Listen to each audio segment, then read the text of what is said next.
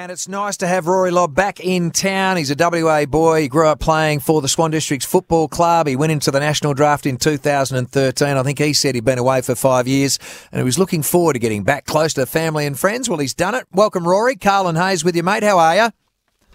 Good, thanks, boys. How are you? Really well. How have you settled back in, firstly? Yeah, just still waiting for my stuff to come from Sydney, but staying at my south at the moment. Just sort of settling in now.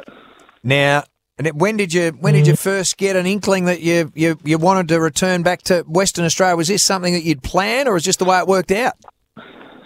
I had thoughts of it in about my third year, I think it was. I sort of thought about coming back, but I decided to stick it out another couple of years in Sydney, and there was always the plan to come back, and the opportunity arose, and I took it, so it was good.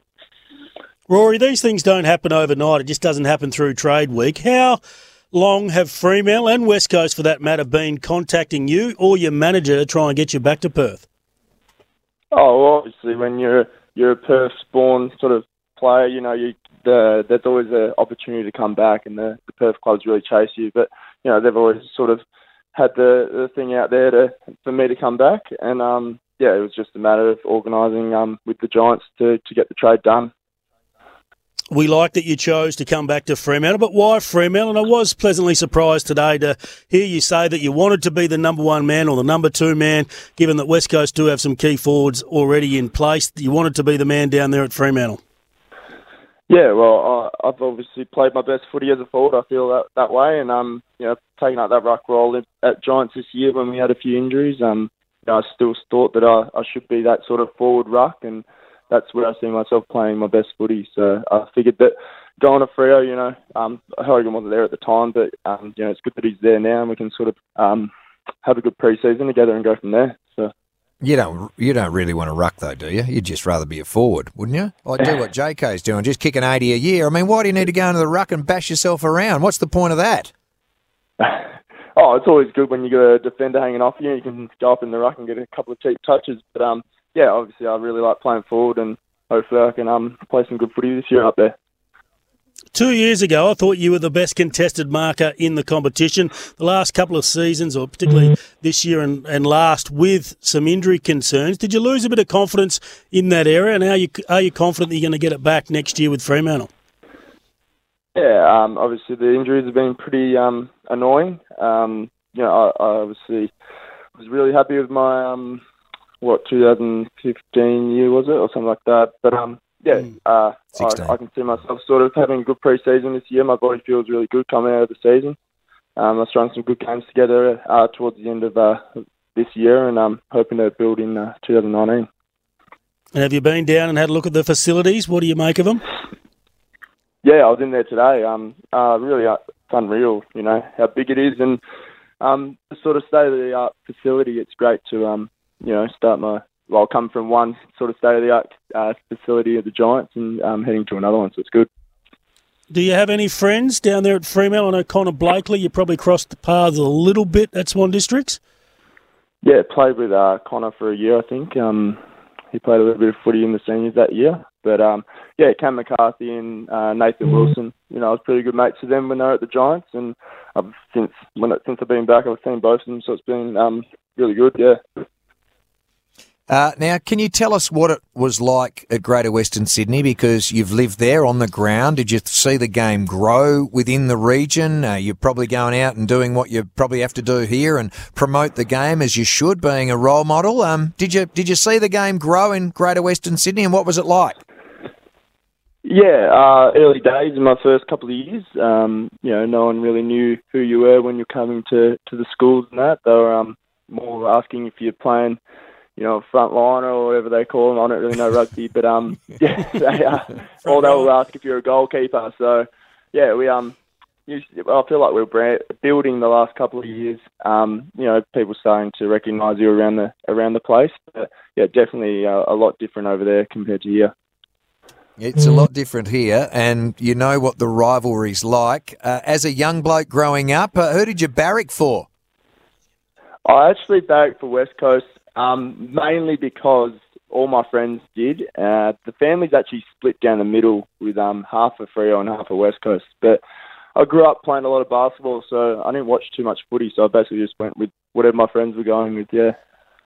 And I know that you've ended up at Freo, but it sounds like that you had a chat to both clubs, and you were pretty open-minded, were you? In that, you know, you were quite happy to play with West Coast or Freo. It was just pretty much whoever was open to the best deal, I presume. No, not so much. I sort of obviously met with West Coast when I came back. You know, then went and saw Freo. Got a really good vibe off Freo. You know, I knew a few boys there already, and I had a good chat with them before I came. I see myself playing as a forward here, you know, with JK and Darling at West Coast. I'd be sort of third fiddle going up forward. So I felt like this is where I can sort of play with my best footy. What do you think the feeling is amongst your past teammates at the Giants? You've been so close over the last 3 years, and many thought that you probably should have got a premiership by now. You've had a salary cap squeeze this year. You've now lost some key players. How do you think they're feeling? Do you still think they're capable of winning the premiership next year? Well, I've seen them, how hard they work, and, you know, the amount of talent they got at the club. I still feel that they'll be up there next year. I mean, we lost a couple of key players, but, you know, there's always those younger boys coming through that, you know, hopefully step up for them. But, yeah, they were really good to me, and, you know, it's sort of sad to see to leave. But, you know, I'm really excited to come back and be with family and play some good footy next year. When's training kick off? Have you finished your holidays yet, or you still got a little bit more time off? I actually met with Ross about that. Yeah, obviously I'm a bit later than the other boys, but I'm probably going to come back with the boys on the 19th, so it should be good. Now I'm looking at three different articles here at once, right? One's got you at 205 centimetres, one's got you at 206 centimetres, one's got you at 207 centimetres, one's got you at 94 kilos, one's got you at 104 kilos. Can you clear the air for me? When did you last jump on the scales, and when did you last get measured in height? Last time I got measured in height, I think I was 207, 208, so 207.5 I think it was, and then I'm 107 kilos. Right. So you've matured a fair bit, you'd say, in the last few years, given that skinny kid that you were when you started, eh? Yeah, well, I got to the club at 203 centimetres and about 90 kilos, so I put on about 17 kilos in 5 years, so it's a big difference. And it makes a big difference too, mate, doesn't it? I mean, it's hard to understand, and I suppose when you look at most of the bigger players that are now really making their mark on the game, a lot of them are really mature, and particularly when it comes to ruckman. I know that you want to be more ruck forward, and if I was you, Rory, I'd be just aiming for forward, but that's just my view. But, you know, a lot of the ruckmen that are making the big inroads in the game are the blokes that have been around, in most cases, are really mature and been around for a long time. Yeah, I think it's getting those pre-seasons under your belt. You know, when you first come, your body's probably not quite ready, especially when you're a tall sort of player. I mean, you've got to grow into your body a bit more. But, yeah, after a couple of pre-seasons, you know, sort of start realising what your body can do and, you know, building, obviously, that bit more muscle to play at AFL level. Okay, let's get those Fremantle supporters going crazy. How many goals do you think you can kick next year?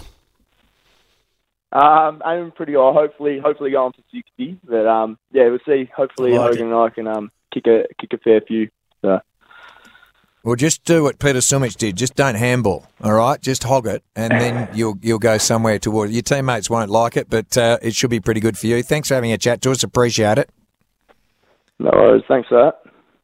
Good on you. Rory Lobb here on Sports Day. 922-11882. I reckon Freo fans will be pretty excited because he can clunk a mark and he has matured, and there you go. So in his words, somewhere between 207, 208 centimetres, which Fremantle haven't had.